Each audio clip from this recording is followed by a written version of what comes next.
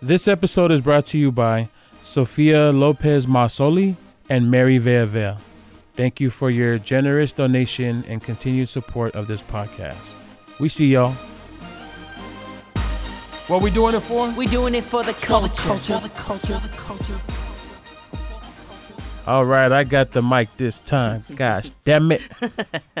I'm going to do the would you rather, but fair warning that this would you rather comes with a trigger warning. And before I ask the would you rather, I'm going to give a little definition to these elements that are encapsulated in the question. Okay.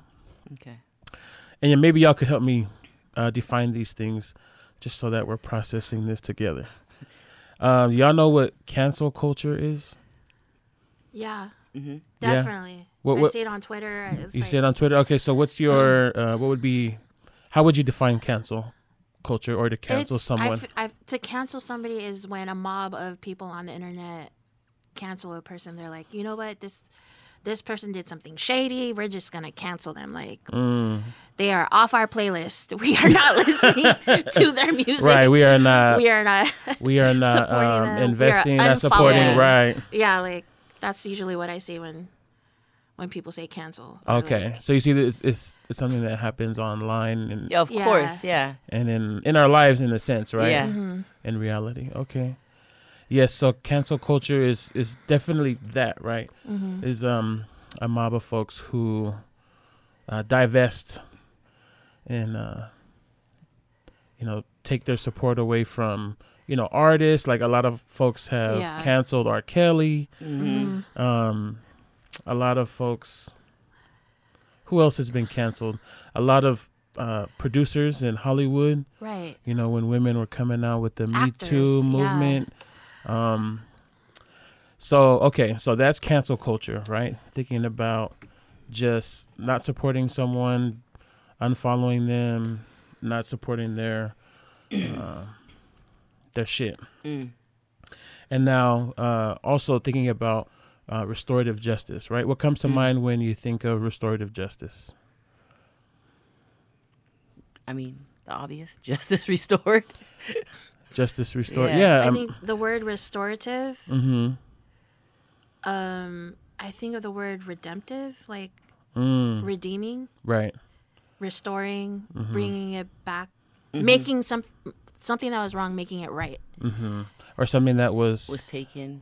Taken, a demolished, loss, whatever. destroyed and rebuilding. Like, right. And that can definitely connect to like someone's personality, right, or someone's actions and someone's spirit, right, because they have gone through the different situations and whatnot. And so thinking about restorative justice, it's definitely that, right? It's restoring something that was once broken. It could be a bond. It could be one's perspective or outlook. A relationship. Right? And so it's really centered in healing, right? Right. Yeah.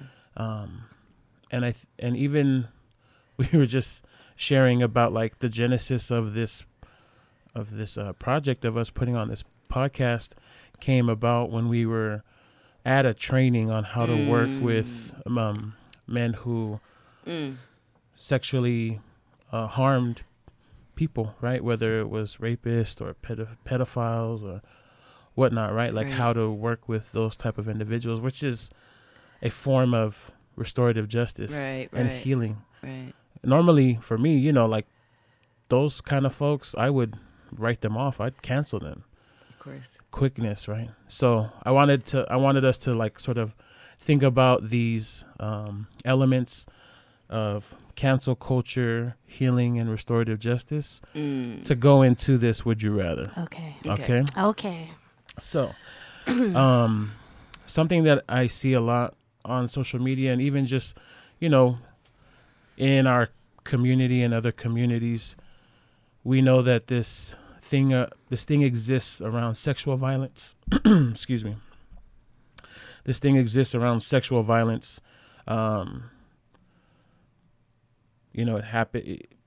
it has happened to a lot of folks in terms of being sexually violated, being molested, raped, whatnot, right? Or we see it happen often with a lot of young white men who are affluent, right? And they get away with charges of rape and drugging women and not being accurately punished, right? And so just this heavy culture of sexual violence, right? Especially within our community and our culture. Yeah. And I know that, I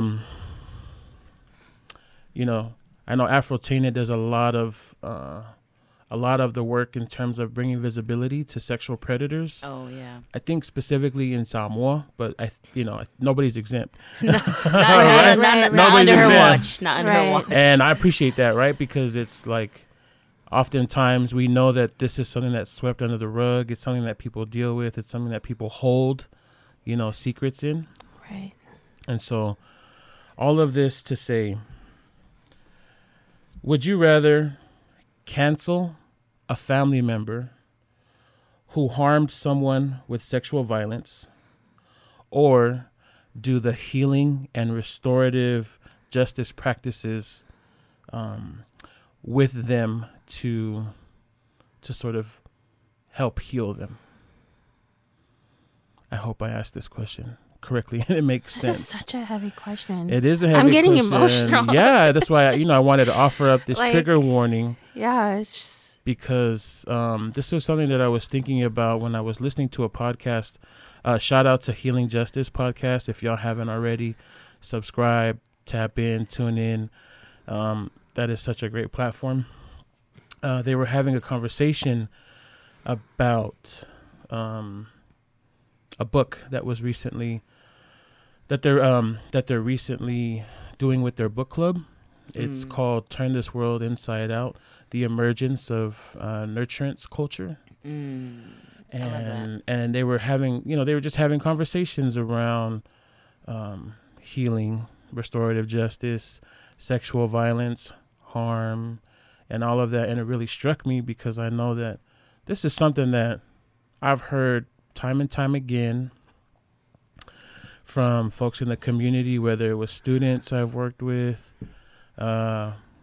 close family members, confidants, just it's a common occurrence, and I think even a lot of our listeners, some who may be listening right now, and maybe even us in the studio, have really been in this kind of place, and so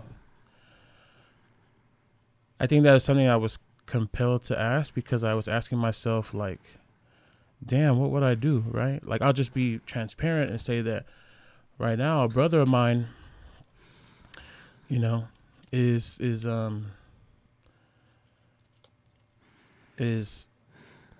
paying for his mistakes, right?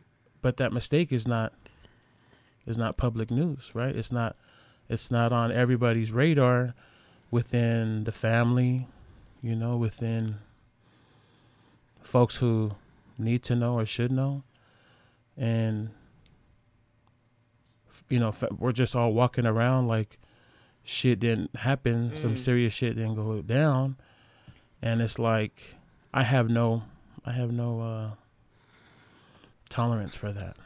Right. And so I was just thinking, like, damn, am I going to cancel him out? Or am I going to cancel that person out? Or am I going to do the healing and restorative work to help restore them, to help redeem them? So I think for me, I think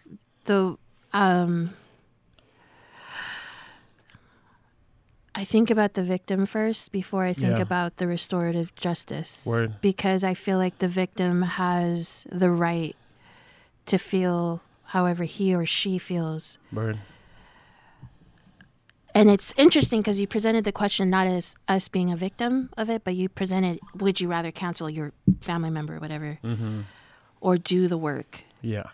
That's that to me is a very, I'm baffled. I don't know how to answer that. Like, it makes me cry because I just, I feel.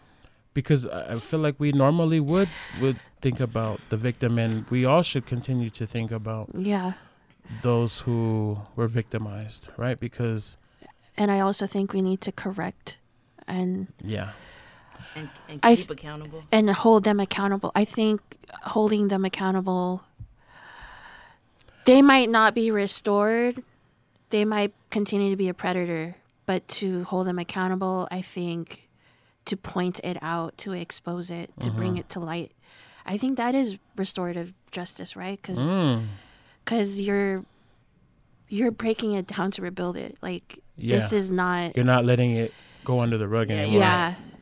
Continuing this. So I know this is very emotional. Please don't feel like you have to answer this in a way that is politically correct or anything, right? Because I mean, shit. I'll start us off. The question again is, would you rather cancel a family member who harmed someone with sexual violence, or do the healing and restorative justice practices to help heal them? And my initial reaction, and I feel like even having thought about this, I still feel like I would cancel my family member, right? Because the healing and the restorative pieces and whatnot, even I didn't think about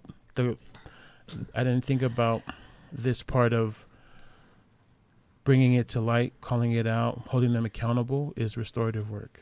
I didn't think of that. I just thought of like, that's what should happen. That's already, it right? should Like happen. that should happen. That should be first and foremost.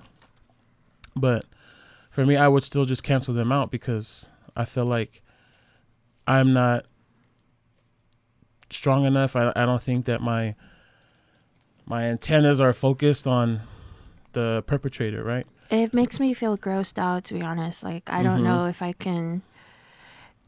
It's like, like it's gross. It makes me sick. That's why I'm like literally in tears. Would you? I'm just like, I'm gonna puke, guys. Right, just right. Like, oh. So you would cancel them? I would call it out and cancel. Like, I'm just not gonna be around you, and you're not gonna be around me or anybody else. Like, you need to stay over there. Yeah. Stay away. I could dig that. From us. Word. And I feel like when people are called out, they do retreat sometimes because they have to. It's shameful. Yeah, they get ashamed. It's. I would take the restorative justice route for sure. Yeah. Yeah, I think. I don't know. I just really am one to. But I'm a strong believer of like restoration and healing, and I know that doing something like that was, or predators have a mindset of like, sometimes I feel like some of the stories that I've heard from just listening to certain, watching certain movies and reading certain articles on predators, it's like, it's sometimes it's out of their control when they get into that mindset, not to say that what they did was right, but I would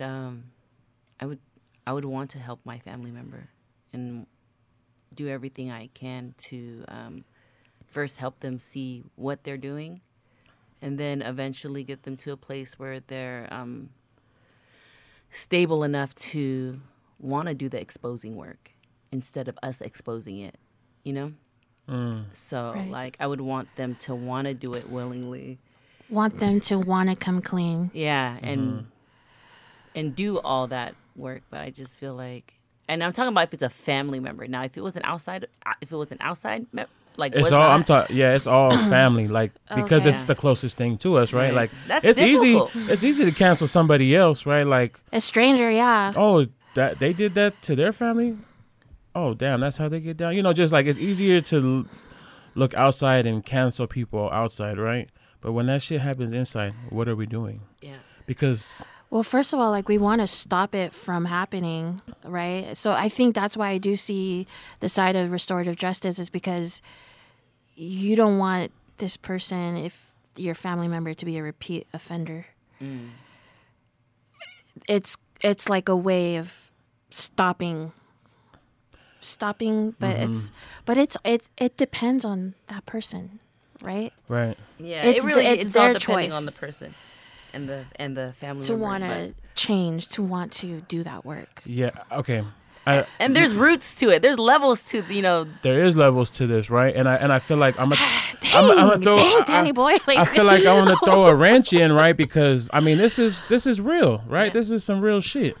Is that like this shit comes out about, you know, like let's say folks were molested, folks were raped, right, by family members, and not just once or twice, but like habitually. yeah. it usually happens within families, Right? like, Yeah. It happens a bit, and there's people who have passed on and never had to be held accountable, and so victims are It's a cycle. are left to deal with The trauma. trying to with the trauma and trying to heal themselves, right? And so Trust like me, I know. when the shit is brought up and the victim is not they don't believe the victim, right? They don't accept the truth, right? That fucking pisses me off even more to cancel a motherfucker out real quick. You know, like restorative justice and healing, all of that. Like, yes, that exists, and yes, that's something that I can't. Who has time for it? I can't. Yeah, If I you can't have invest in the that. time and the energy, that's it's. You had to start us off. It's really difficult to see it through the Oh lens my of how you just goodness. explained it. You know, like because I would have just like it's wasting my energy. Just go fix yourself. I'm gonna focus on the victim. You know, like that's Because it's easier to focus on the victim. yeah. If the focus had to be on the perpetrator, what are we gonna do? Are If you? I Would think- you rather cancel the motherfucker? I think that would stop. I think that is preemptive work also, not just What do you restorative. mean? Being that, oh my gosh, dude, I feel like I'm gonna go on a tangent. Go. But like, Hey, nobody said you couldn't. I You feel like got it, girl. Baby You girl. got it, I girl. feel like it is preemptive work when you're correcting people's. But I'm not trying to correct here. Like I think I'm trying to approach this person just from a place of understanding, a place of compassion. The perpetrator. Like you're, Yeah, the you're per- the you perpetrator. have. I'm not a trying to say problem. what you did was. I'm not gonna do no pointing. My approach is probably a lot more different than others, but. And I don't even know if this might be my approach if this shit is really happening, you know, because I'm just thinking like this is what I would want to do. So I don't know how I would act if this actually happened. Like for instance, if that was my daughter or son and shit like that happened, I don't know. But this is what I'm giving you an answer of what I would like to do. So I wouldn't know what in the heat of the We don't moment. know it's not. if it's gonna But happen. what I like at what I think the answer that sits with me best is the restorative justice. That's I'm going with Yeah, that that's the hands good. That's the good answer. No, it's not the good answer. It's the approach. Like that's just where I am at in this place. Very and just to be like okay, I'm just gonna leave it. I'm just gonna be very vulnerable here. I've experienced this. Right. This is my story that you're saying, you know, and to know that I can actually speak from this place, it's like I am there, you know, like I am totally in the restorative justice part, you know? Yeah. And I should have fucking exposed this, canceled this a long time ago. Yeah. But I couldn't because of just my love for my family. Right. So I chose this way, but damn, I hella struggled. Yeah. I went through hella therapy. I went through hella bad in and out of the hospital, anxiety, shit that I was alone, you know, deep depression, running away, dealing with just my sexuality. Like so many things came out of it. But one thing that I did learn was I'm so glad I stuck with the restorative justice. You know, I don't regret that at all. But yeah. So that's why I kind of sit with that answer right now from my experience. Yeah. No, thank you. Thank you for that. I say that it's the easy answer because it's like that's what we all would want, right? Right. And I mean, thinking about folks like yourselves, right? Like just thinking about believers, right? Thinking about God's word, thinking about Jesus Christ, right? Thinking about forgiveness and whatnot, right? And like letting go. And letting go. The reason, I mean, this is the ultimate thing for me where I just, you know, I'm pit up against my own shit in my own family with like, am I going to cancel my brother out? Or am I going to be there and like hold him accountable and help do the restorative work? And that shit could get violent too, you know? Right. It can get ugly as hell. That shit can get ugly. And so, I mean, I just wanted to bring this why you gotta make me cry? This question. Dang, it's her first time here. And ain't nothing wrong with crying, bruh. Saane's gonna go on her Instagram. I always It's think my about first time on For the Culture. D-Boy made me cry. I mean, you know, this is I wanted to bring this motherfucking question for the cultures, man, because this is some shit. No, this question. is that like I know our community. That's is a going good through. question. Definitely, yeah. Our community has been going through this kind of trauma For generations. Far too long. generations. Far too long. You know what I mean? And like, this is. I know we can have a whole episode about this. Yeah. We can have a whole big conversation. I know even for right now, right? Like, we're bringing shit up. We're being vulnerable. But we're also being protective, right? Yeah. And we're also being mindful because these are other people's lives and stories. But at what point do we hold people accountable, right? At what level do we hold people accountable, and at what level do we cancel people? And if we cancel them one time, does that mean we can't revisit the situation and maybe do some restorative work? You know, it's all about healing. It really is at the end of the day. I mean, there's healing on both ends. Everybody On heals. both ends, right? Yeah. That's the part, partner. You just hit hit it on the nose with that. Like, healing for the victim is priority, right? Mm-hmm. Is the most necessary. And when victims come out with their truths and they're not received, they're not accepted, folks are not believing in them, that is the fucking word. That's a re-traumatizing folks. It's another layer of trauma, right? Yeah. But we never really think or talk about the healing with the perpetrator. Right. And there needs to be like a specialty team that comes Yeah, in right. to heal the perpetrator. It's that's like some family big kind of go to work. the Some victim. fairy godmother, fairy god aunties, fairy god uncles. Like, we need No, you. we gotta tap into the ancestors. Well, look. What I my feel like goodness. folks do too when they are held accountable or when they are exposed or when they're brought to the light, they'll turn to the word. And they'll use God, they'll use Jesus, they'll use it all as a crutch. They use all of that, but did you think of that when Right. did you think of Jesus when you did the things that you did? Like, but you know, like being Islander, we come from huge families, you know, and I feel like it's important to set boundaries because, like, I now know why my mom didn't let me sleep over everywhere as a child. Mm-hmm.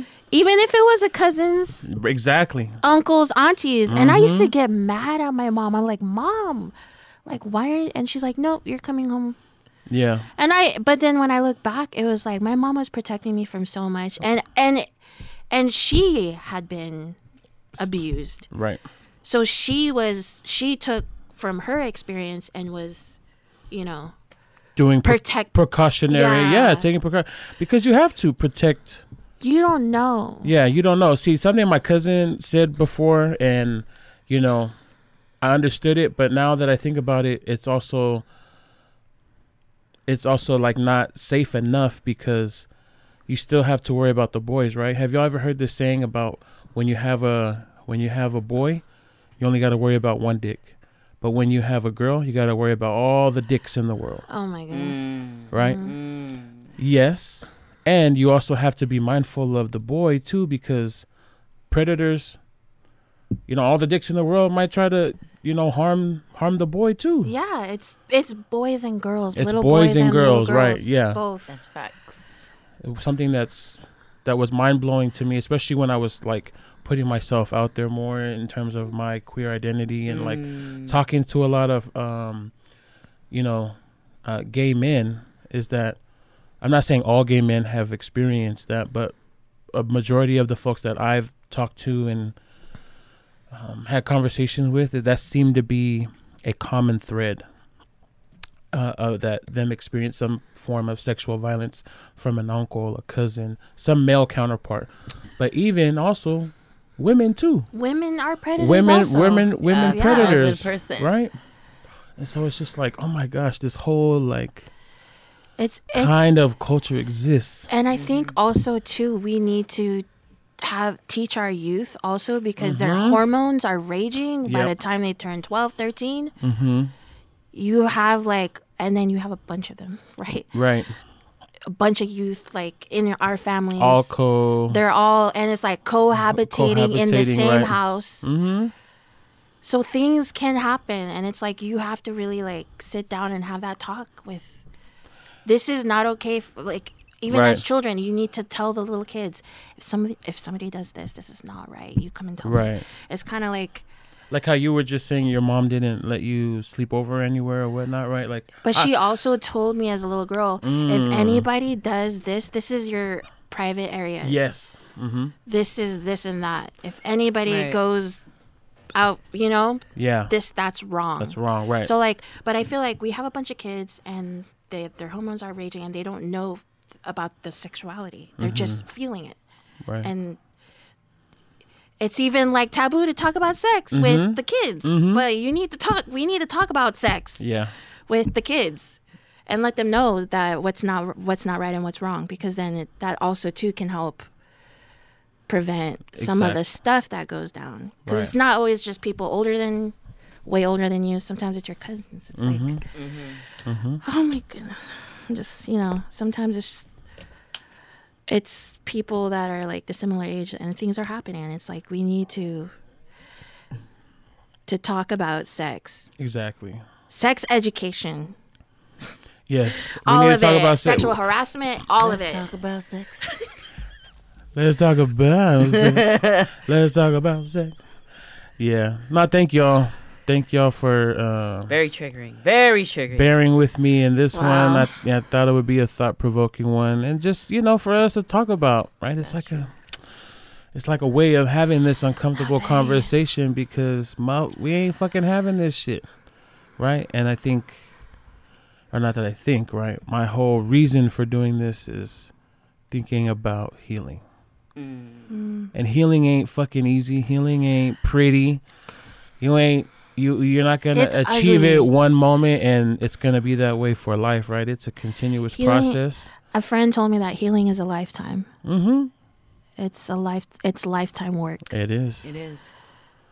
And it's an ongoing thing. I mean, because there's so many things to heal from, to unlearn, to think about, and then you get to form your own perspective and shit, just moving forward, right? And it may shift and change, but I know we need to heal. We gotta heal. Wow. Take a deep breath. Wait, is the podcast over now? This motherfucker just getting started, man.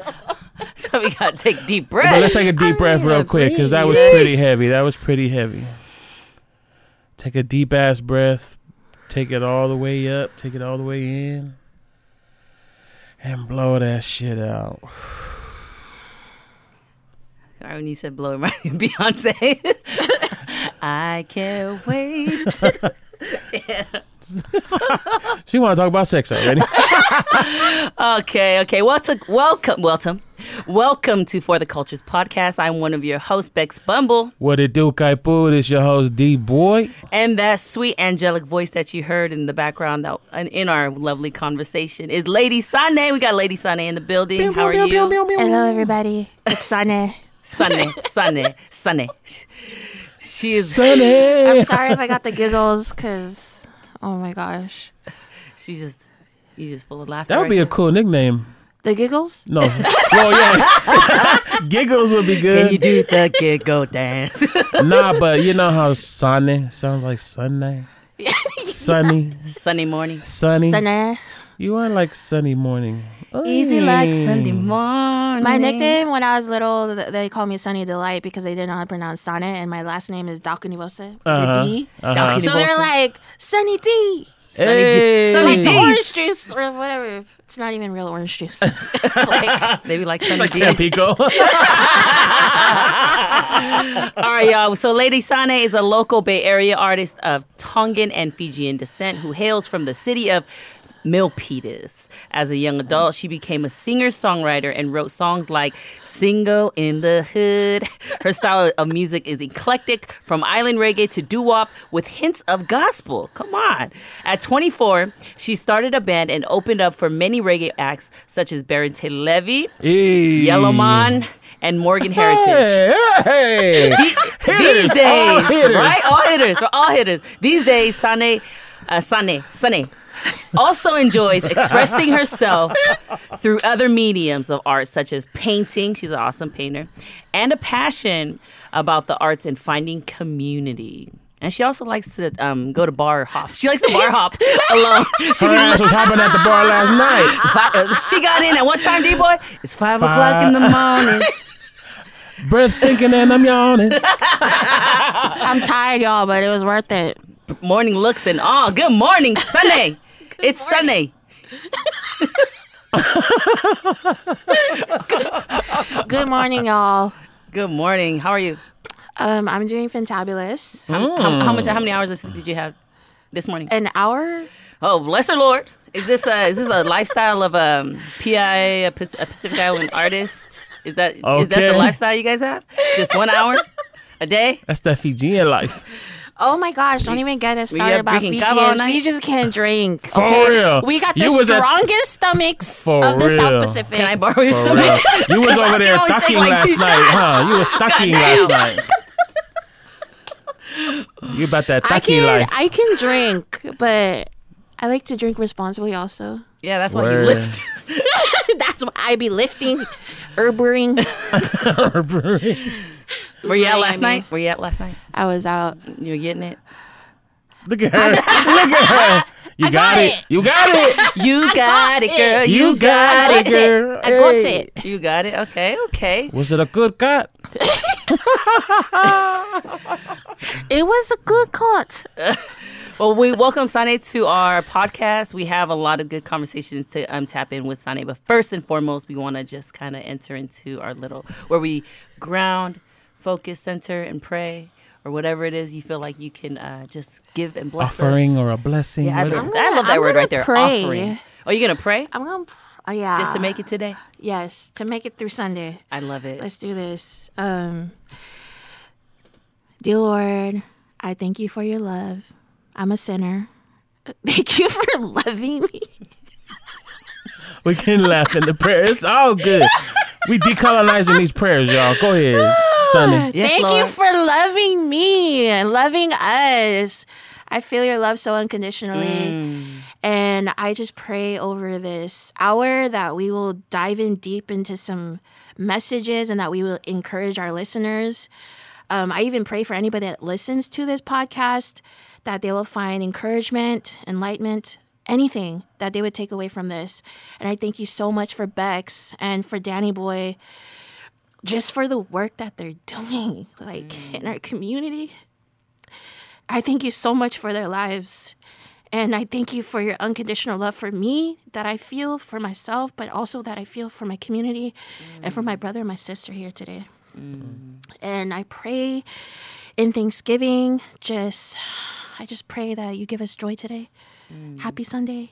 It's an amazing day. Thank you that I'm alive. In Jesus' name, amen. Amen. Amen. Amen. And happy Monday, y'all, because that's when this motherfucker going to be released. That's how you want to start off a Monday with that prayer. Oh, it's happy okay. Monday, It's y'all. okay. Your name is Sunday. Giggles. After that laugh in your prayer, your name is Giggles for the rest of the day.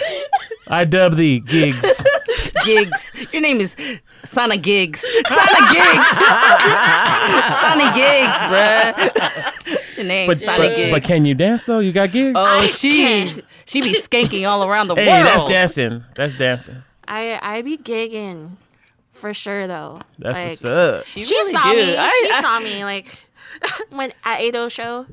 She be skanking all over the place. I cannot stop, dude. When I listen to reggae live, I'm just like You feel the spirit. Jobless. I be feeling like I'm at a black Kojic church, Hey. but by myself, like skanking. That's what's up. You got Like, them Irie vibes. Some Irie Irie vibes. definitely. That's what's up. That's what's up. Okay. Well, Bruh. let me clear my throat. Bruh. What's happening, partner? Bruh. Hey, What's up? I really don't have shit to say. I just really want to say, bruh. I really don't. I mean, my week was casual. My week was. I don't think there was anything too eventful, other than my normal. I feel like that I'm constantly doing bruh about. I mean, what's your highlight? Sheesh, you know what? I feel like my highlight, because I got this funeral thing happening in my family. Highlight is just seeing family that I haven't seen in a while. Yeah, that's it. That's really it. That's all. That's all. Just happy to see And the you know motherfuckers. what? Damn, we were supposed to talk check-in about this, but highlight also too was our check-in.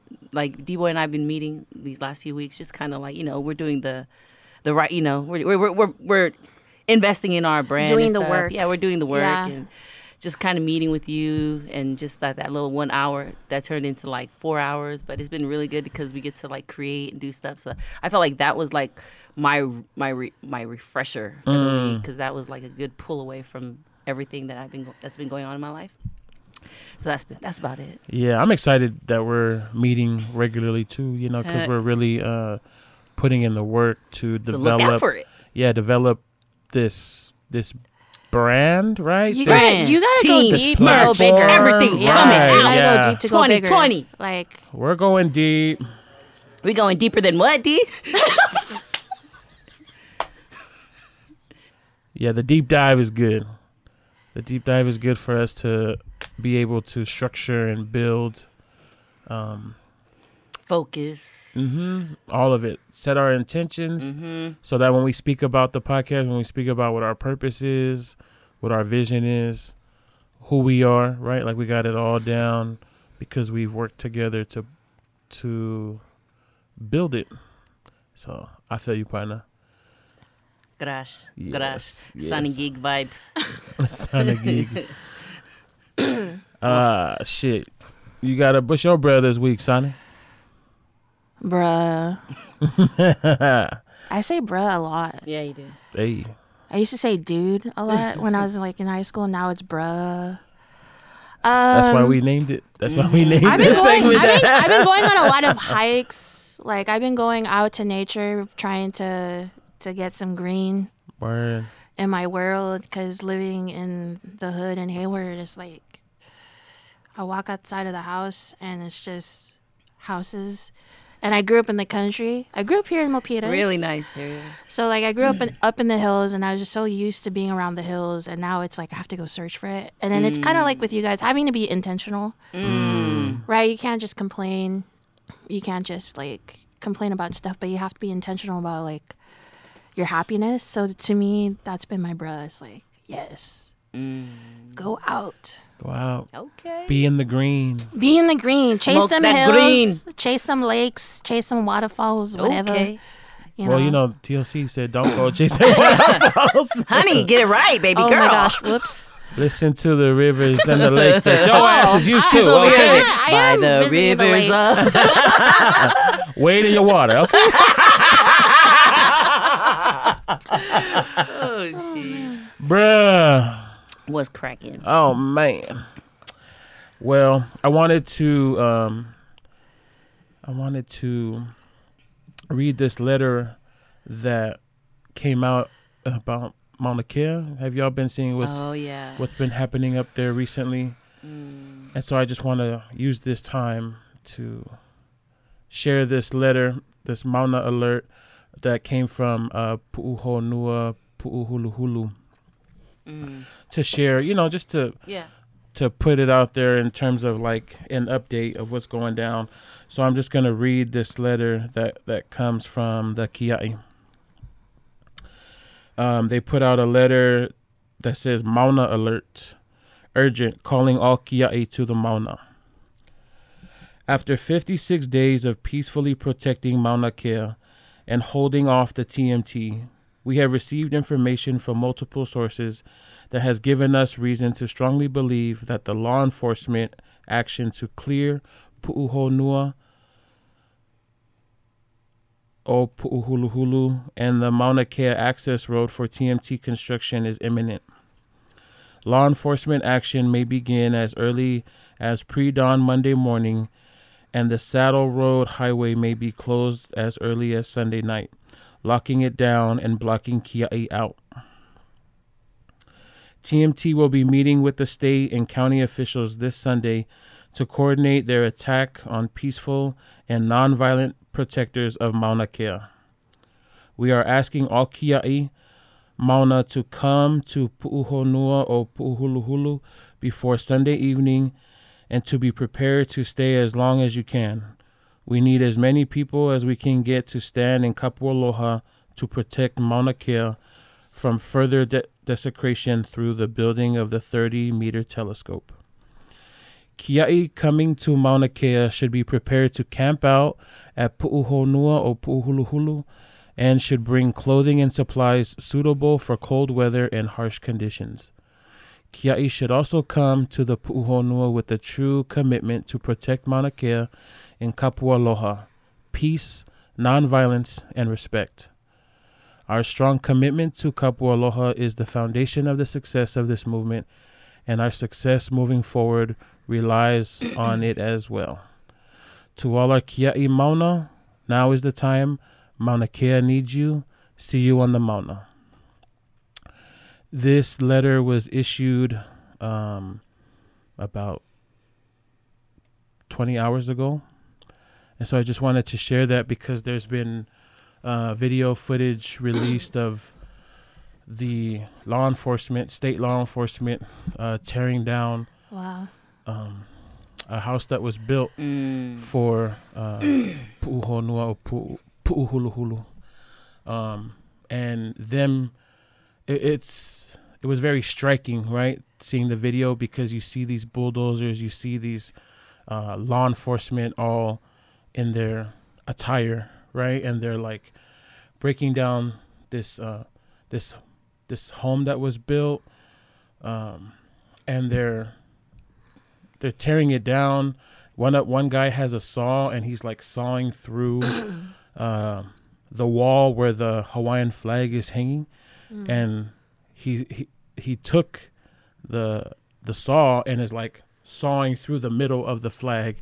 Wow. To cut down the wall. That's symbolic. That's hella symbolic, right? Yeah. Like that is just such a high level of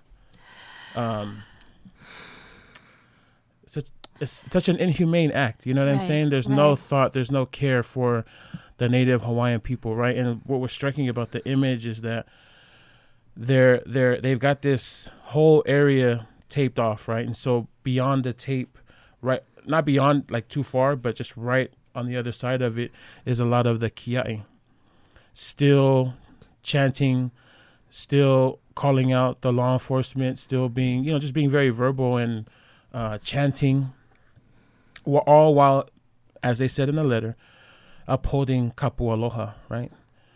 This nonviolent, peaceful protest to protect the Mauna. And here is the state, right? Here is fucking the pigs of the state, you know what I mean? tearing this shit down. Like that whole shit is it's symbolic like history repeating right, itself. Re-traumatizing. Like re-traumatizing Hawaiians. You see like the people who are there, who are looking at this, who are in shock, right? In disbelief of like how the government is treating their native lands, treating their culture, treating that. It all connects back to them as people, to all of us, right? Like I know there's so many of us who are out here making sure that the attention is still there. Yeah. Doing demonstrations, speaking out about it. You know, shout out to all the folks out here who are doing work to make sure that bring awareness. Yeah, that awareness is brought and that the fight still continues, because we can do a lot here by still just talking about it. I mean, even like and doing action, right? Yeah. When I was at a teach-in earlier last month, a woman from the Mauna Medics team came to speak to us and was just like, you think of something, do it. Right? Like, don't just speak about it. If you think about something, do it. And if it doesn't work, then think of something else and do it again, right? Like we have to do action. We have to try, right? And one of the investors is here in Palo Alto. There was a demonstration held there before where they presented like shit. I don't know how many they had, like hella, like in the hundreds, thousands of people who signed the petition to divest, right? And so we can do that work here in the Bay Area, is protest at the Moore Foundation, where the money is at, in Palo Alto, after, right? Yeah, go after that. Yeah, that's a great way of supporting. Yeah, and I mean that's my bruh this week, just because it's like, you've seen nothing but love and support of so many people, PI and non-PI, come to the Mauna, offer respect for this indigenous fight for native land, right? And a hope of mine, and I know a hope of many, is that we don't lose focus of this fight, right? Because it was trending one moment and now it's not. No, this is some real shit. Let's keep talking about it. Let's stay updated. It's ongoing. Let's stay aware, because bruh, for sure, they're coming for us. Any reflections on that before we go to this break about Mauna Kea? Because, man, it's I empathize so much for, like, dude, I'm a crybaby and a giggler. You're just in tune with your feelings and emotions. I feel everything so hard, but, like, it makes me cry when I think about what the people of Hawaii have been through. And even with their ancestors, like, this is like they've already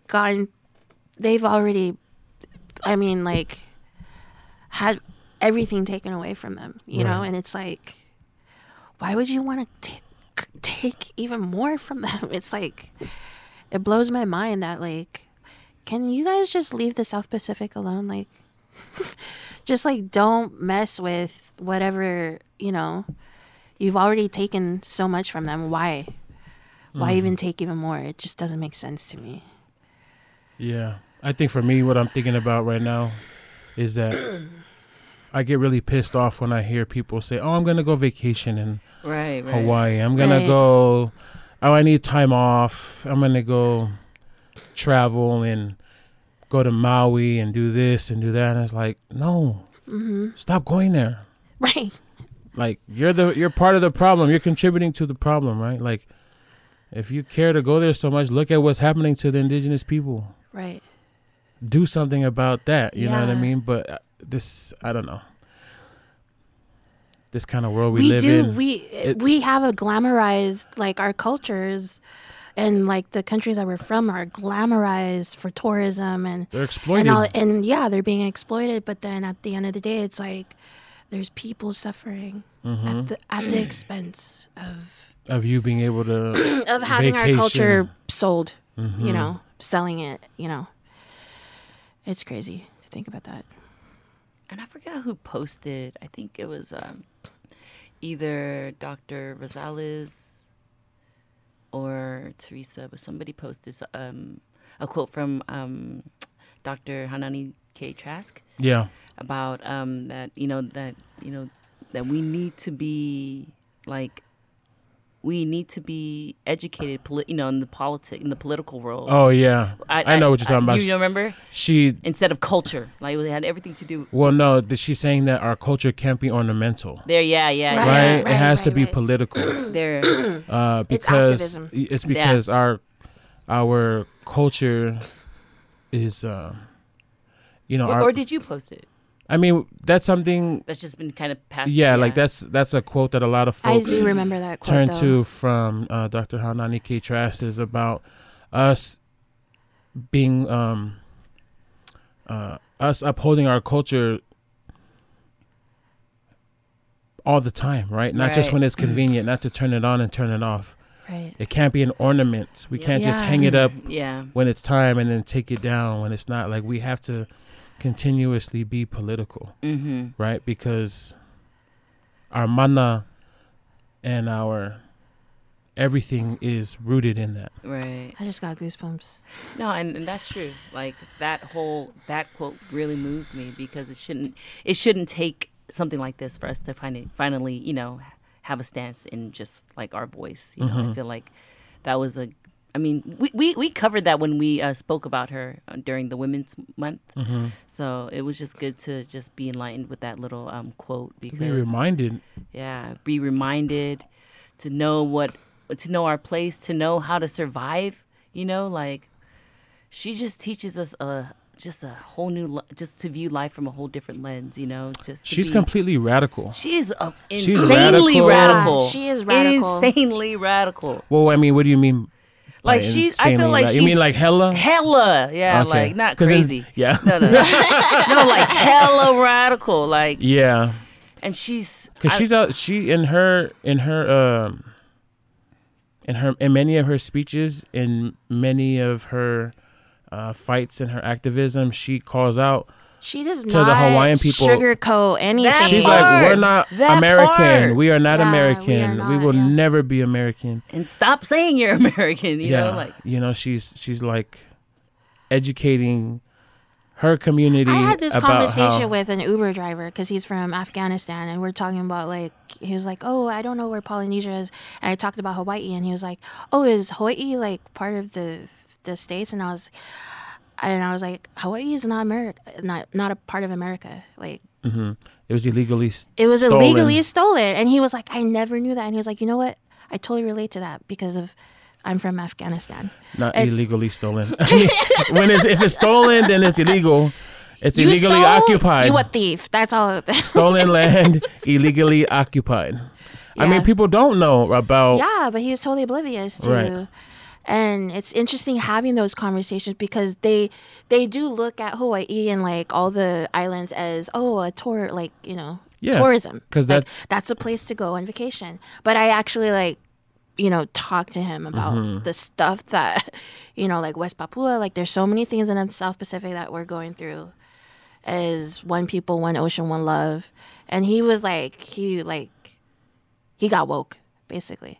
But it's like he learned something new. I learned him. He got a revelation. I mean, moments like that are teachable moments, right? Because so many folks don't know, right? And I know that I'm always the negative Nancy in the room, especially at work, when people talk about vacationing and they talk about going to Hawaii. I'm like, y'all should not go there. and here's why. Let me tell you. What you should. And then they're like, oh, I'm gonna go to Bali, Indonesia, and I'm like, you shouldn't go there either. Right? You should not go to Indonesia also. Let's think about how we contribute to oppressive systems. Fuck, it goes down. But yeah. That was... Whew. Bruh. I'm like, bruh, this whole entire show. For real. Hey, y'all, we're going to take a quick break, tap in with these announcements, and we'll be right back. San Francisco, tap in Tuesday, September 24th. This new film, Moana Nui Akea, One Ocean, One People, One Canoe. A film about our responsibility to future generations and our young people, the continuation of indigenous practices and traditions, and our desire to create a world based on love, connection, and hope. Tap in with this bit.ly /FTQ Moana Nui Akea to get your tickets. Tickets are free, but we encourage you to make whatever donation you can. All money from ticket sales will be donations that go directly to Indigenous-led organizations on the island and on the West Coast, working to defend and protect Malama Honua. All right, y'all, we back for our ICUs. What's up, Hannah? You got an ICU this week? Yeah. My ICU this week goes to DJ Sam Tiger. Hey. Nobody wants to give up. There you go. DJ Sam Tiger is, he's the Bay Area fob bar DJ. He's one of my favorite DJs because he put me on a lot of platforms, so I'm grateful for him. But he's done a lot of work out here in the Bay Area. He's done a lot of work even in Australia, New Zealand, right? Vegas. I think I saw him travel, like in New Zealand. Tonga. Yeah. I don't know if he's been Samoa. He's been Hawaii. So this dude gets around, and he's always branding himself as fob bar. Like every time he's performing, come out wherever he DJs, it's called the fob bar. And fearless. He's a fearless fob. Yeah. He is proud to be a fob. Like that's awesome. I love it. Like he carried. Yeah. I think he's trying to reinvent that word. I don't know if it's reclaim that. Yeah, he's reclaiming it. There you go. But I don't know if you can reclaim it. But he's doing it, and he's doing a great job at it because he's like a cool fob right now. All fobs are cool. I love all fobs are cool. I love fobs. Remember where you came from. Cool. Yes. So what makes you a fob? I don't even know. So you know what it stands for, right? Yeah, fresh off the boat. Yeah. But like, so what if your English is hella good and you're fresh off the boat? Does it make you a fob? So I know that the intention behind it is to make fun of people whose English is bad or broken, right? Or like or they're not Americanized. They're not Americanized, essentially, right? They're not assimilated. They don't know the quote unquote right way, right? Okay. But a friend or somebody that I was talking to one time, like flipped it on me and really put me in my place as somebody who exists here in the diaspora, right? Right. As like, why am I a fob though? Because I know my culture, because I know my language. Right, like, if anything, y'all should be ashamed of yourselves. Y'all should be ashamed of yourselves. Y'all should be calling yourselves something because you over here making fun of me and my English your or roots. whatnot. But you're like people that are like living it, you know. So it's a derogatory term, but you know, there's this whole I do like that about DJ Sam. Reclaiming of it, right? He's totally reclaimed that. He's so himself, like because, and also too, this shout out to all the immigrants, like people. Basically, I want to shout out to them too, because it's like, don't feel ashamed if you don't have an American accent. Like, your English is bad, right? You do not have to adapt. And one thing good about DJ Sam is that he just grinds. He grinds hella hard. Like he's always like looking and networking and putting shows, and he puts in a lot of work as far as like promoting. But he also works like a full-time job. Wait, how does he do that? I don't know. He's never sleeping, and he's just constantly working. I love his work ethics. I love that I see that he's hardly sleeping, but yet he's always like a bottle of energy every time we hang out. It's like, bruh, you need some sleep, bruh. Like, I'm gonna pray for him. Get some rest. That makes me think about ways in which I used to stay up for days in and days out. Anyhow, let's bring back to DJ That's Sam. how we drink it forever, never. So shout out to DJ Sam. I see you. I love the work that you're doing out there for our people and for the. He's constantly putting people on platforms and just putting. He's always looking for new artists to expose, and I just really love how he's just for the people and for the cultures. So DJ Sam, I just want to say I see you. Hey. And I got an ICU. You got an ICU too. Who you seeing? Shout out to this girl I'm seeing across the ocean. You're seeing someone across the ocean? No. Oh, okay. But I see her. This is the ICU, right? Oh, okay. That's what she meant. Shout out to Miley. She's a singer, songwriter, vocalist, badass, hilarious, ball of energy. You can look her up on Instagram. Her handle is Maile Soul. It's MAILESOUL. Hey. And I love her energy, dude, because it's like she's an artist, and she sings, she gigs a lot too. Like she sings backup for Johnny Sweet and all that. But I don't even follow Johnny Sweet. Maile, I follow you. Okay. She be in the studio with all these like, all these big names and whatever. But but I see her. Okay. She's hilarious, and I just appreciate her energy, and I appreciate that she's so authentic and genuine, like with herself. Yeah. And I try to, it's not that I try to be that way, but I feel like I'm a vulnerable person when it comes to social media. I'm like I'm an open book. Yeah. And then that's how I relate to her too, is I identify with her openness, her hilarity. Hilarity. She just put up this video about, she put like this gigs. That she gigs. It's about skanking. Like, and I'm just like looking at this video, and she's like speaking in an accent, and it's like this historical video of how she started skanking or whatever. And I think she's Tongan, so like I think she's mixed also. So it's like so cool to see her like be herself. Yeah. Be hilarious. So thank you for making me laugh, Maile. All of us, not just me. Like, your followers. Nice. So with Maile, I see you. Oh, yeah. Maile, I see you. There you go. Yeah, she's dope because I think she just subscribed to us. Yeah, I tweeted. You were tweeting her, about the podcast. podcast. Right Thank on. you for putting her on. And then Yeah. she started following. So I was like, might as well do a shout out. She gave us a shout out, and then she had like this really thought provoking conversation on her Instagram. Mm-hmm. I forgot what it was about specifically. She listened to an episode and was just taken back by the conversation. I think it was about awareness about us as Pacific Islanders. Yeah. And I think she was addressing like Bex's boy over there, Charlemagne the God, about how like he didn't know about Polynesians or who Samoans were or whatnot. And then she did the investigative work of like going. She found the what's that comedian's name again? Something Handler.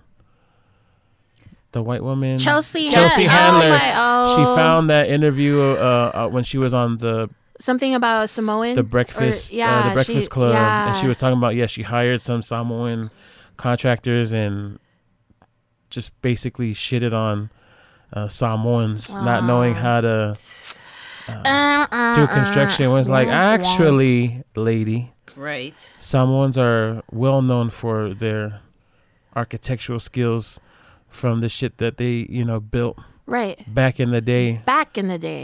How we constructed our fales and all the different types of fales. So she pulled that shit up and she put it on her story, and then she just went to town and had a conversation. That's I was like, that's what this is her. about. She goes to town, and she's just so real. Like, she talks dope. about shit, and then she also makes you laugh, and then she sings and has a beautiful voice also. It's like, it's freaking amazing.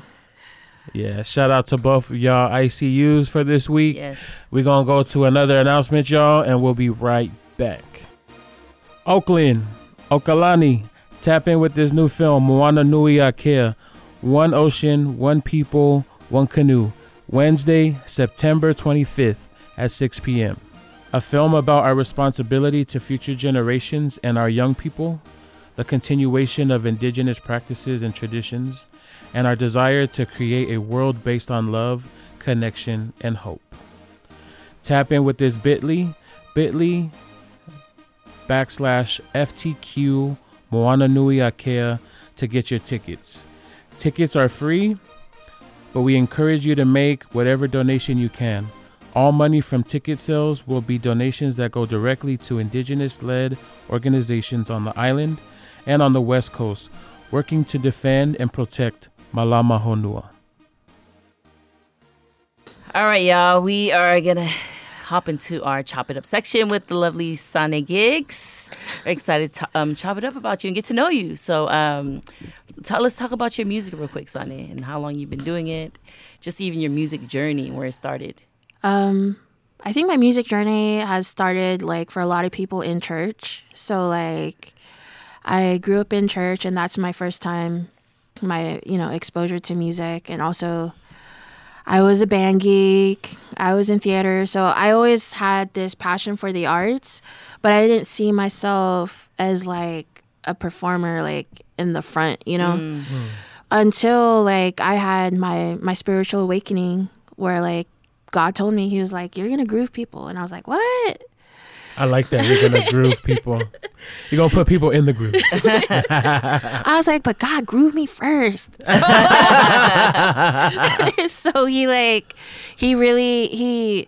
I got touched by God, like his love for me. And I just wanted to share that love with everybody. How old were you?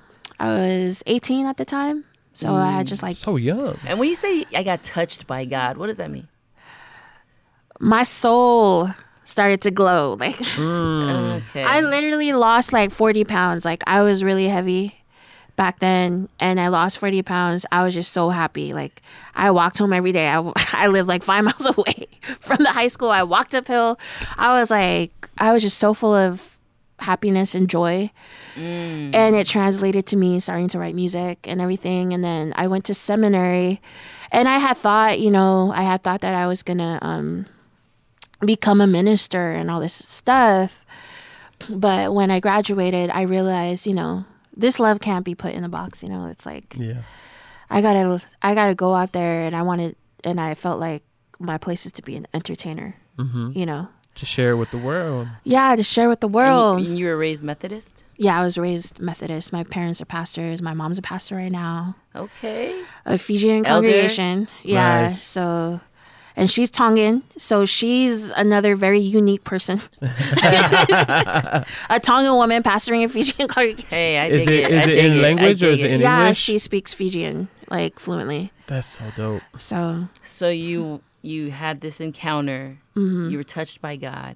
You felt compelled to go to seminary. Yeah. And the seminary is a Bible college. Right. Assemblies of God, a Christian Bible college. Yeah, it was a Assemblies of God. Y'all went to college together, yeah, right? Yeah, college? we went through a lot.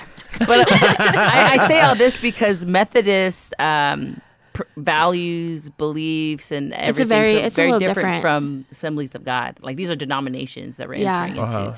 So I know when Saane came into this Bible college, she was kind of freaking out because they're heavy in speaking in tongues. It was more holy roller, charismatic, like dramatic. And for me, it's like I was used to just like opening the hymns and like very conservative. Like very reserved in the Methodist church. Right. And whereas like the Pentecostal AOG people are falling out. I'm like, what?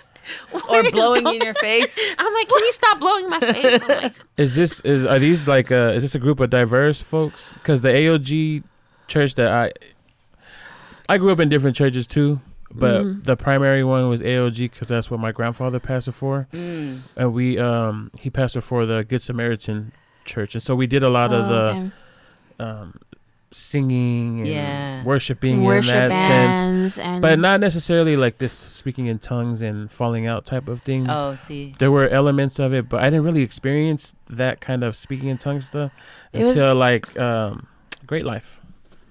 Oh, because like folks would be praying and speaking in tongues. I'm like, what you doing, bro? Like, okay, it's foreign to you. Yeah, but yeah. It was a very excruciating 3 years of my life, meaning that like it was physical, literally physical labor. Physical labor, trying to be an evangelist and trying to be in the streets and share the gospel, and it almost felt like I was trying to reach a quota, which was so fake to me. Yeah, for sure. And it's about numbers and about just all this bullshit. It's just like, so by the time I graduated, I'm like, dude, this is not, nope. That's what's up. Speak on it. You didn't feel a sense of like where you weren't satisfied. You didn't feel complete. What did you? I felt like a worker. Like, I feel like ministry shouldn't be something that is like being how do you say this? It sounds It sounds capitalistic, right? Yeah. Because it's like we need to convert these many people. We need these many people to be at the outreach. And I'm like, the outreach is an outreach. You're supposed to just be Reach out out. there. Reach out and touch. Like, just like. And then I was over here like, we're out here in the streets and we're doing all this stuff. But to me, by the time I graduated, I felt like God was calling me to love the world. Like, and it was love everybody, like everyone. Why were they encouraging you not to love everybody and everyone? We were in the same people were not living in their truth. Was there limitations to the love that was extended? What? There was limitations because people weren't living their truth. That's true. Because this is for the cultures, right? I was one but of them. like for the cultures, yes. You know, yeah. But there's people that weren't living their truth because if they did, they would get kicked out. They would be dismissed. You know, like what happened to Bex? Yeah, kind of. The cancel culture fell upon me. Okay, they canceled you out, Bex. But not at that school. That school didn't cancel me. But they did cancel somebody who came out, who got exposed, and he got came out as gay. Yeah. See, that to me was nasty. That's why a bitch had to keep it quiet. I was like, I need my degree. Gotta keep it under the pew, okay? Baby girl, I need my degree. Hold myself together. let me keep it on the low, but give me my degree first. Then I'm out. Yeah, it just felt really it felt toxic to me, and I was like, this is not how God touched my life, dude. God touched my life. Hallelujah. And I'm just here to love everybody. I don't care if you're gay, you trans, you whatever. Right. Like, I'm here to love on humanity. Like, that's my job. Like, that's what I feel. And it was crazy because then I realized I'm not going to be a minister. I'm going to be an entertainer, and I'm just going to. But can't entertainment be your ministry? Yeah. Can't your music be your ministry? I feel like your life is your ministry, your legacy. Legacy. Like, the legacy you leave behind is the life that you're living right now. Like, so. Come on, Pastor. Come on, Pastor. Do you feel like you have to closet your faith, your spirituality when you sit in certain spaces? Oh, yeah. Because, but it's not, wait, I don't think I do.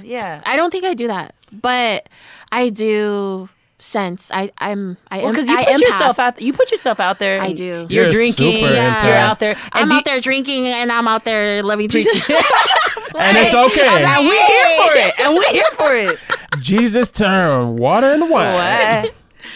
But yeah, so I feel like I don't closet that, or I don't hide that part of me, but I do feel like I could be too much for people. Some people, they'd be like, this girl is just too she extra.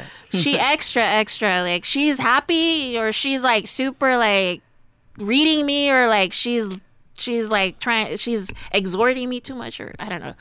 But like, I have this like tendency to like try to encourage people that I'm around with and have like deep conversations. I think that's the Gemini in me. I just love having conversations with people. Yeah, like, Geminis talk a lot. So like, but I do try to like filter, or try to like know who the audience is, like who's around me. Yeah, you're mindful. I'm mindful of people. Yeah, I'm not gonna just like, because you know what you stand for, right? What you love and what you believe in, has been weaponized to hurt people. Yeah, and bring them down. Yeah. Yeah, especially like the queer community, right? And a lot of folks have different feels about religion, organized religion, right? Faith, but I feel like that's why it's such a important conversation to have, especially with Bex's compelling story, right? About like having like being rooted in church and Bible college, and from Pastor Bex and all this to trigger warning, sorry to trigger your partner, but like to then living her truth, trying to live her truth, being exposed, being treated ungodly like, right, by being dismissed and canceled out and removed, like that realm or that element has definitely harmed a lot of folks. And it's very sensitive, but not impossible to connect with. Right. Yeah. And so what I hear is that you're an ally. Yes. No, Through it like all, I love right? you guys. I have so many queer friends. It's hard to escape the queer community for me. Like literally, because like a lot of my friends are queer and I love them and I wouldn't want to like change them, and they're amazing. Well, like, you know, and I always try to be mindful of like when elements or when conversations like that are brought up and folks say, "Oh, I can't be racist. I have black friends," right? Or I can't be homophobic. I have gay friends. Oh, you're so right? You are so right about that, though. And not to say that that's you or that's the boat you're in, but to push the question a little further and ask you, like, what does your allyship look like for the LGBT community in the thinking of that, you know, you're rooted in your spirituality and your faith and your love for Jesus and God and whatnot. So how does your allyship look like in action? In action. I think that's a call to challenge to me, to put it into action. So, because I don't feel like I've actually done something, like made an action. I know that, or I know that I'm like in a community of people that are queer, but I mean, I talk a lot about it. I'm vocal about it on social media. I mean, like, that's my way of telling people, like... That's the action right there. Yeah, but, like, I haven't, like, you know...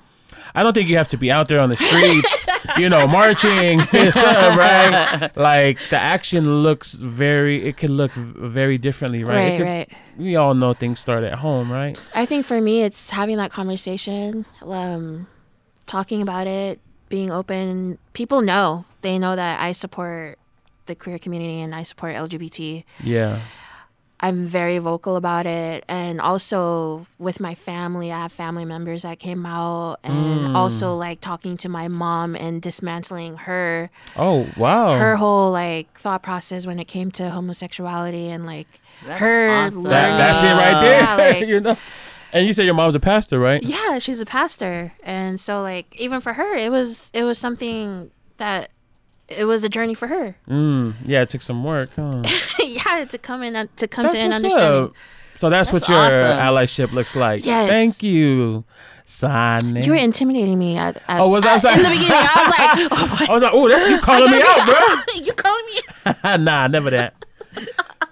Thank you, though. You know, like, that's the important work, right? Because of what the church represents. Yeah. Of, you know, just that's feeling powerful. like we'll never be accepted or acknowledged. Because I know that when I'm surrounded by folks from the faith and there's these conversations about queerness and gayness and just the whole even LGBT our elders, community. Yeah, our elders too. Like some folks, you know, are very accepting and very open. And that's just like mind blowing to me. It's like, oh, really? Oh, wow. You know, I didn't think that you would.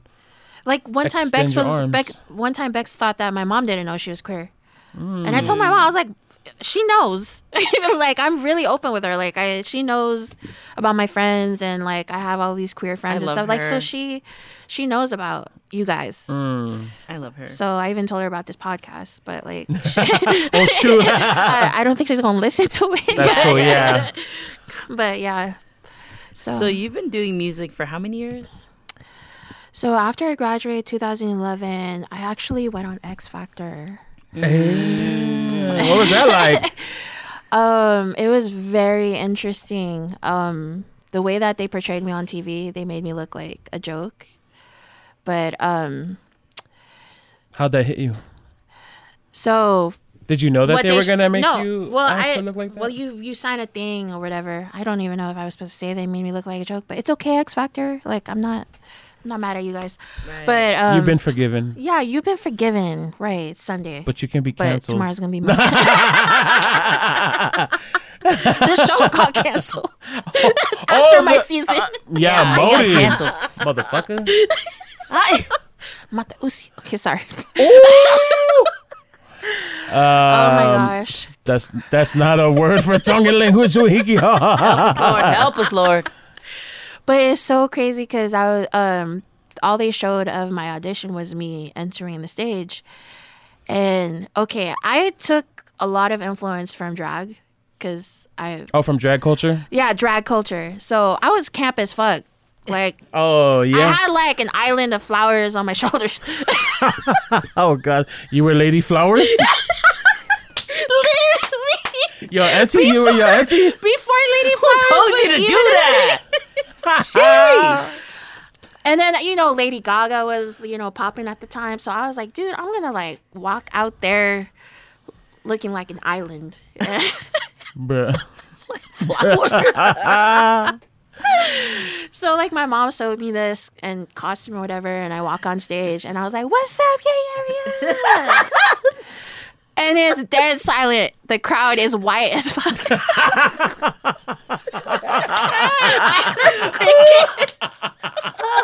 It was like, Britney Spears is like staring at me and she's like mugging me and like Demi Lovato's looking at me all like, the fuck? Who's this? this bitch got on her shoulders. But yeah, so that's all they showed on TV. Oh, that's it. The entrance. They didn't show my audition. So I did go to boot camp. I did have a good audition. Like I sang like Bob Marley, Stir It Up. So, and then they flew us out to Miami and I meet Dinah Jane there. Oh shit! You were on that season. Yeah. Oh shit! How was that? That was before. And she, Oh no, she had already. Did they get this paired? is way before. Yeah, this is when she got paired up with Fifth Harmony. Oh shit! Okay. I met all of them. You met all of them. All of you them. know what's her name? Havana Unana. Yeah, Camilla. Camilla. Camilla comes up to me and she's like, Simon was smiling when you were performing. Like, that's the one encounter I had with Camilla. And now I can't even escape her music on the radio. It's like Havana everywhere. You can't be like, hey Camilla, remember me? Put me on, girl. Put me on. But it was so funny because like Dinah Jane, she's so young. She was 14. They thought I was 14. How old They were thought you that at- we were the same age, but I was Oh my 23. God. Well, what's crazy I is was 23 when I auditioned, and she was 14. And Dinah was always mistaken for being older than she was because she was performing at the clubs and shit dude, around the era when I she when I looked first like the got out oldest there member. to LA and Yeah. the manager at the time that she was working with had her performing. Yeah. And I was like, this little ass girl over here. But she was holding my hand, and she was hella nervous that she wasn't gonna make it. And I look at her, and I'm like, dude, they're eliminating me, okay? They're not eliminating you, because you are what they're looking for. They're not looking for me. I'm a weirdo. Like, I am not normal. I'm like, We love Out that of you're this world. We love that you're out of this world and not normal. Fuck normalcy. I was like, F you. Like, I'm not going to change. They can't groom me or like do whatever they want to me. I'm just like myself, like 3,000. But That's what's up. You spoke that to Dinah Jane? yeah, and I told her, I was like, no, you're going to make it. Yeah. And it actually happens. And then when I got eliminated, Simon was like, don't let this elimination stop you from doing what you're doing. That's what's up. I just took that as like motivation. He said, don't stop Right. what you're doing. Right on, Simon. And then after that, I went to a J-Book concert, flew back, went to a J-Book concert in Sacramento. And, the crazy thing too, Latasha Lee was also Oh, shit. Oh, yeah, that's on the right. same season as me. I remember because they made her look like A bully. The bully, the Yeah. jealous older woman who was Yeah. mad that some girl was singing the same. I forgot. Yeah, the same song or whatever. But it's so crazy because we end up doing a concert together, making Full Circle. Hey, I flew did she her remember out. you? Yeah, she remembered me, and I flew her out here. It was like in 2015 that we did a show Bruh, together. our community loves Latasha Lee. I know she like popped off that summer Yeah. after X Factor. It Yup. was that year so it's like it's so crazy I to will see. walk Right. through the fire. But yeah, it was after that experience, and I took what Simon Cowell said, and I started networking. I was at every concert. I was walking up to tour buses by myself, Yes. being fearless, being like, God loves me, and like, I will do anything. I don't care who you are, promoter, manager. I'm going to introduce myself, super enthusiastic. I met Jay Boog and I met his manager, and he was just like giving me wisdom, like totally schooling me about like the music business. That's Wash House, right? Wash House, yeah. Thank you, Wash House. Like, that's what's up. Because to me, everything that I learned from that conversation and like seeing them over the years and seeing how they like prospered and stuff, to me, everybody's journey as an artist is like so different, you know? Yeah. And I'm not chasing after what everybody else has. Accolades and all this shit. It's not. But for me, I'm so grateful for like the people that stop to talk to me and give me wisdom. And so big ups, boom bang, like Wash House. They really gave me some knowledge. Yeah. And that's when I started the band and I started gigging, started opening up for a lot of reggae acts. It was Who was that you opened up? Because I want to hear those names again. Barrington Levy, Yellow Man, Barrington Levy, Morgan Heritage, damn, Sister Carol. Wow. Yeah, so like, yeah. And you're about to open up for Donna Marie. Yeah. That a lot of the so Jamaican. dope. Oh, and Glenn Washington. Oh, hey. Yeah. So it's crazy being a reggae head and a punk rock head when I was like a teenager, and then actually like opening up for like. Some reggae icons, right? The reggae, major hitters. I was like going to concerts in my youth, like skanking, and I was so in love with like the music, and to like turn that into an experience of me being on stage to share that space with these reggae icons is such a blessing to me. I feel so blessed. It's your gifts. Yeah. I think that's really interesting. The whole part about you. Being in the punk scene too. What was that? What's that like? Or what was that like when you were younger? So like, I'm a very eclectic person because I feel like I've been surrounded by so many different people growing up. Like I was around the punk rock kids, the skaters, the LGBT also. I had queer friends when I was in high school. So I was just... And diverse people too, like people of color, you know? Yeah. So, because a lot of times when I was a teenager, you know, being Polynesian, it was kind of interesting because the scenes that I was in, like people would look at me and they're like, you know, are you trying to be white or what? Yeah, like, you're a weirdo. You're a weirdo going to hardcore shows and like punk rock shows and all that stuff. But I also loved reggae, so I was at the reggae concerts too. Like I was, eclectic as fuck, huh? Eclectic as fuck. I call myself a floater. Like I float around. Float on. Come on, baby. That's what's up. Were you ever a part of any mosh pits or anything like that? Yeah, I was moshing. Yeah, I was the one. I wasn't only the only Polynesian, but like I was the only girl. Like in the mosh pit. That's wow. What's that experience like? What you? Were you trying to like run people over? No, it's all love. Like people don't understand. Like the mosh pit is super.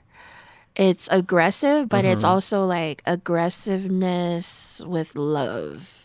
You fall, people pick you back up right away. It's not a stampede. Like people are not out there to stomp on your head. Made me think of the damn scene from Lion King. You are not Mufasa. Like you are not going to be run over. Oh, God. I'm dead. But I have such a love for music, period. Yeah.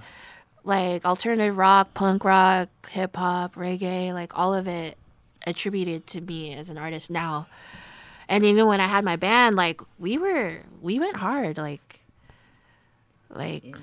sorry to all you other ladies, but I don't know, like we threw down. We had the guitar solos. I was headbanging on stage. Like I wasn't just skanking. Okay, it was really hard. It was all of it remixed. It was a remix. It was alternative rock, reggae, doo-wop. It was all of it. It was all of me. It was some exciting times. How was it working with those reggae icons?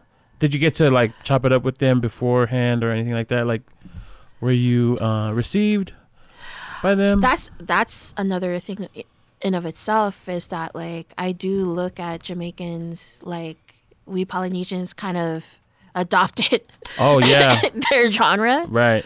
So to me, my experience with like the reggae icons was they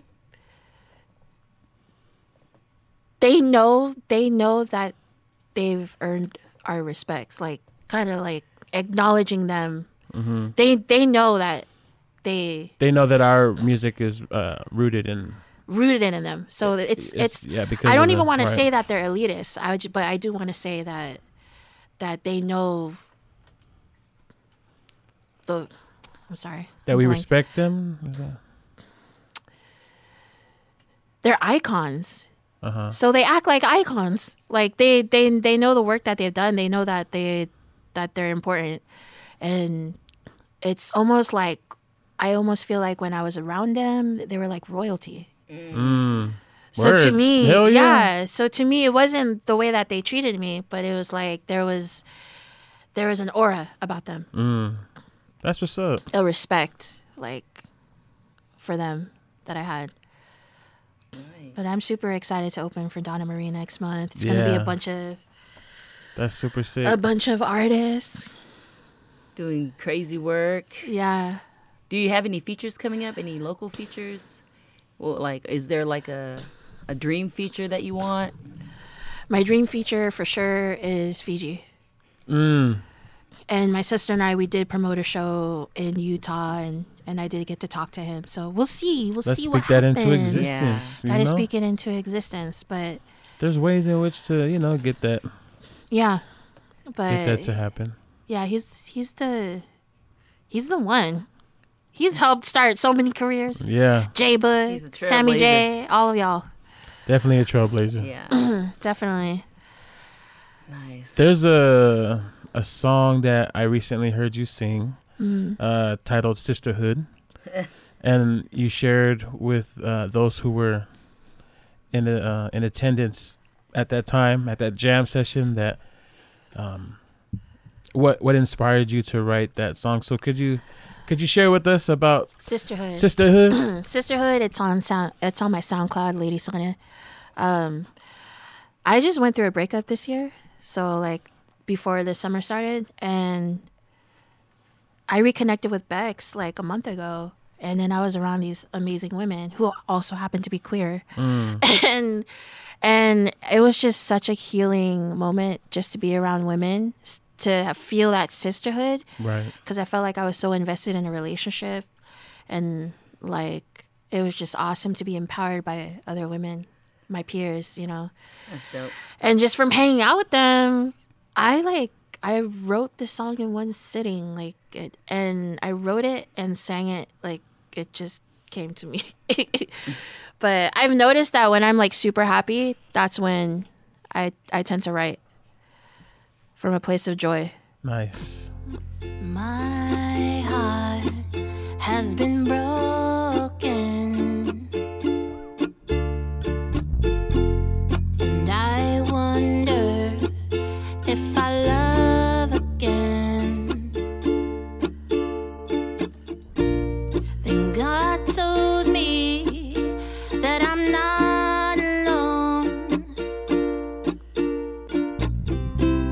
that one day I would meet someone.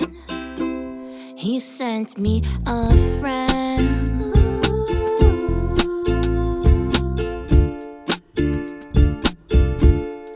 He sent me angels that would help my heart mend.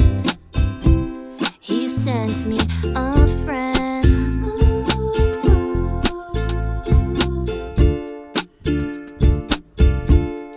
He sent me angels that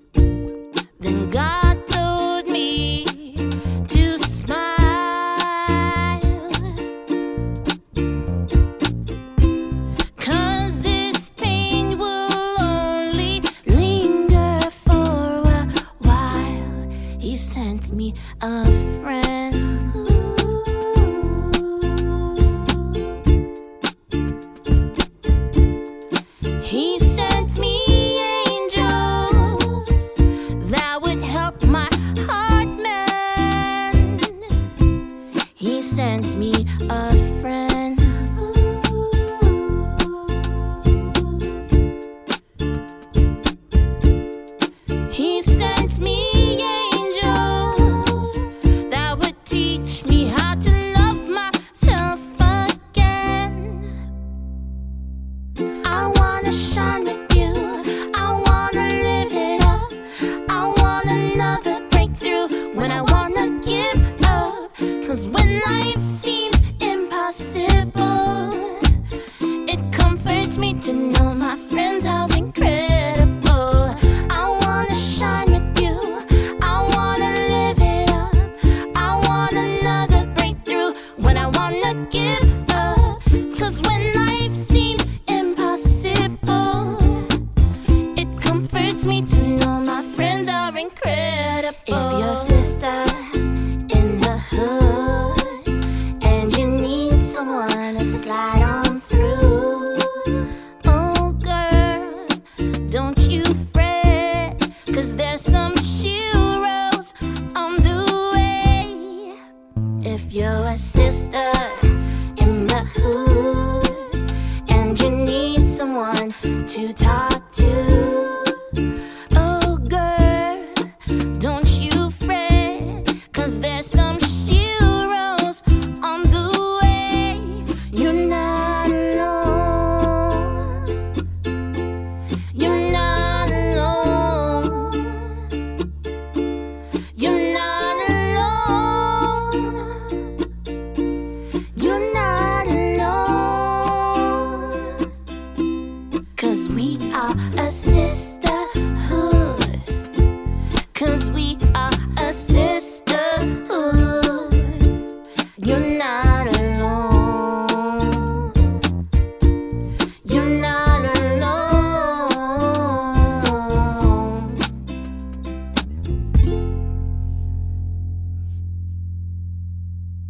I had to love that song. And just one, I would love the backstory behind it, because what I think it illustrates is that, you know, you go through experiences and you just instantly take it to, you know, you put the pen to paper, and then from that you create gifts, right? Because I feel like, I mean, I don't know, I feel like as a brother I could feel what sisterhood is like. You know, I really felt the song, and I thought it was really dope. And so then for you to explain it, you know, and sometimes we experience such amazing moments in our lives, and it's kind of like making a souvenir out of that. It's like a keepsake for me. Like writing the song, just like totally, like now I look back at the song and I'm with my friends and I'm like, dude, this is our song. This is our song, dude. Like, I wrote it, bitches. bitch.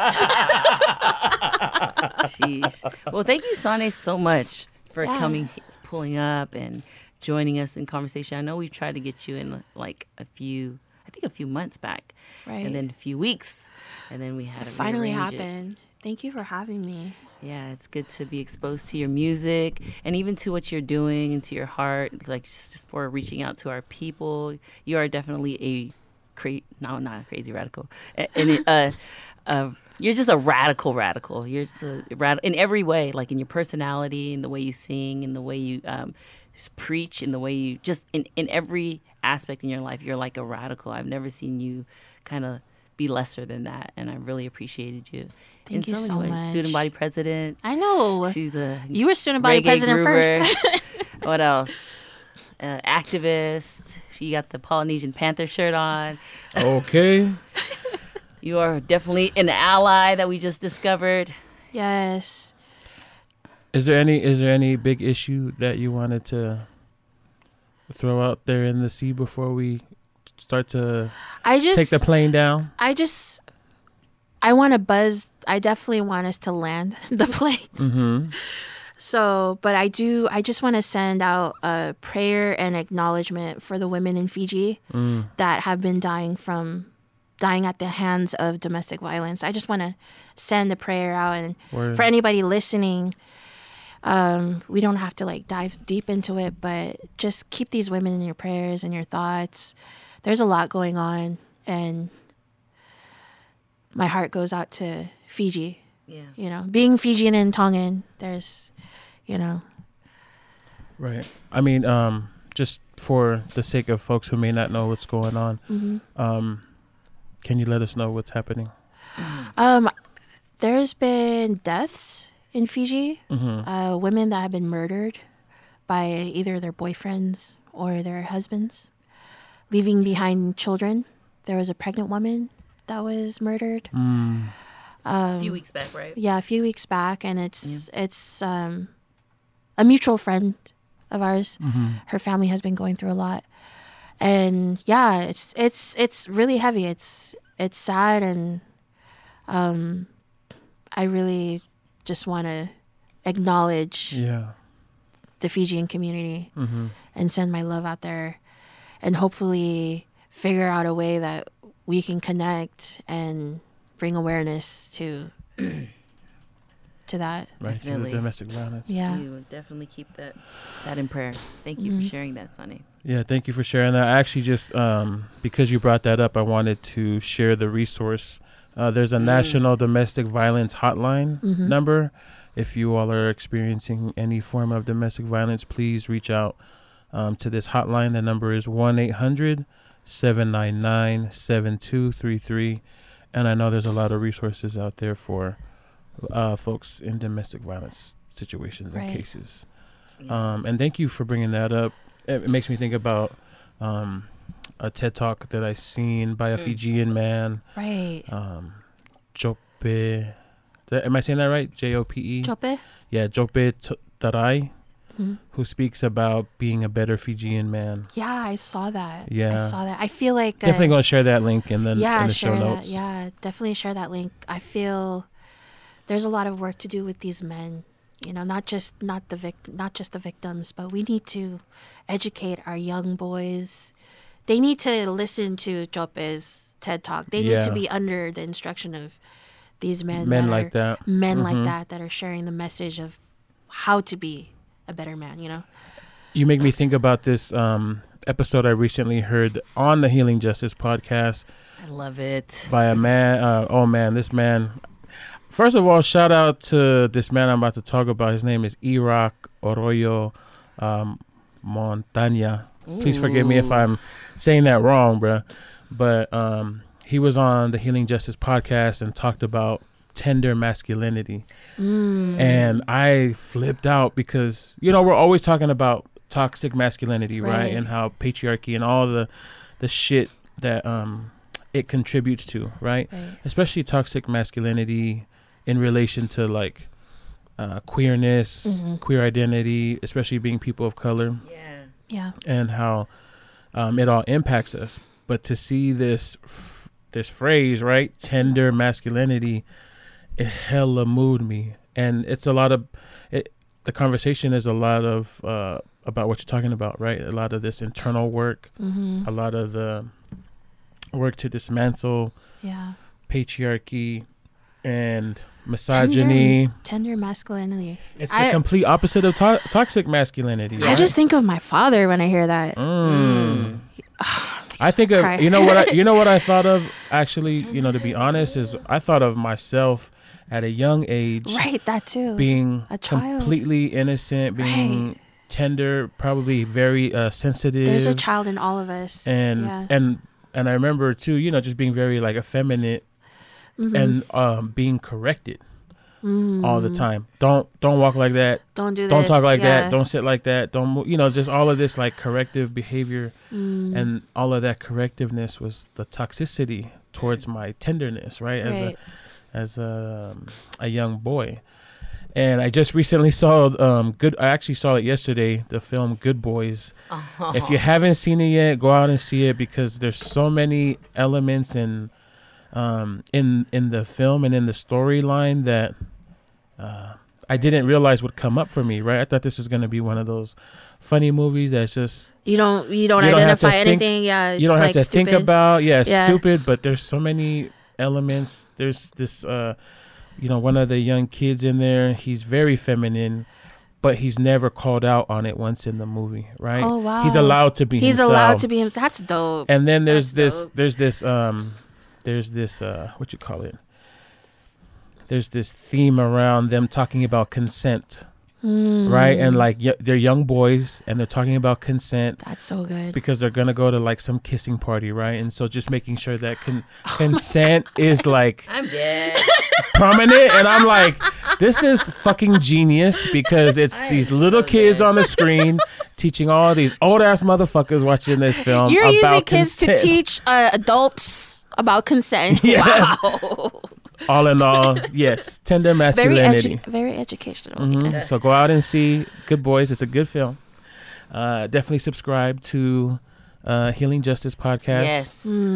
And subscribe to Saane's. Subscribe to my life. Tap in, y'all. Tap in. Yeah, let everyone know where they can find you, Saane. My social media handle is synonymous with everything. Is Lady Saane. It's LadySaane. S double. There's 2 A's. Ane. Hey, I love that. Lady Saane on Instagram, Twitter, Facebook, YouTube, SoundCloud. Yeah, all of those. And you'll be back, right? I'll be back. BRB. BRB. Be right back. No, you. Okay. All right. Like usual, we always land the plane with this one beautiful question. How are we going to take care of ourselves for the rest of the week? Saane. Definitely rest. Mm-hmm. I should probably rest today.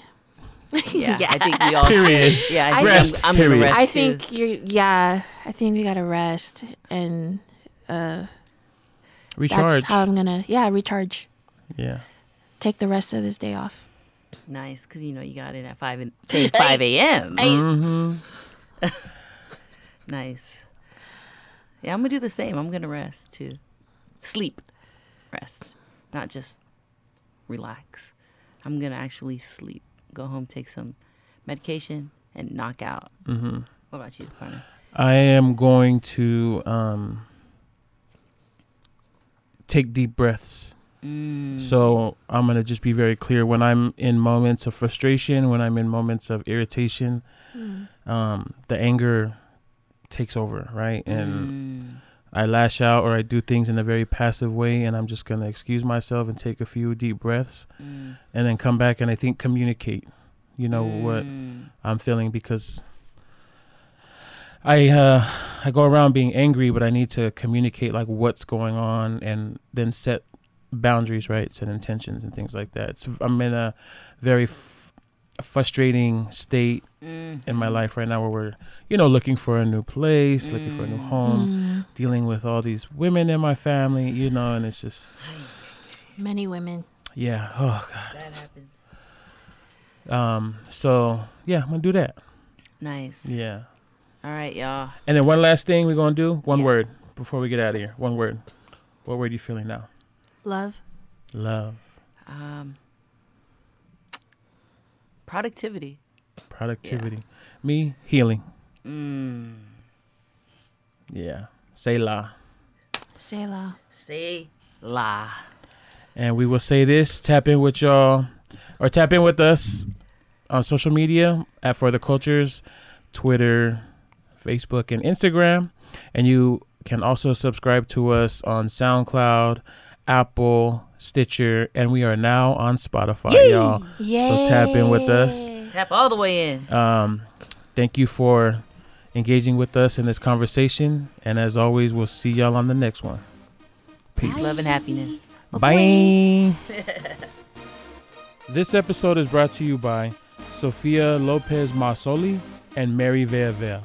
Thank you for your generous donation and continued support of this podcast. We see y'all. What we doing it for? We doing it for the culture.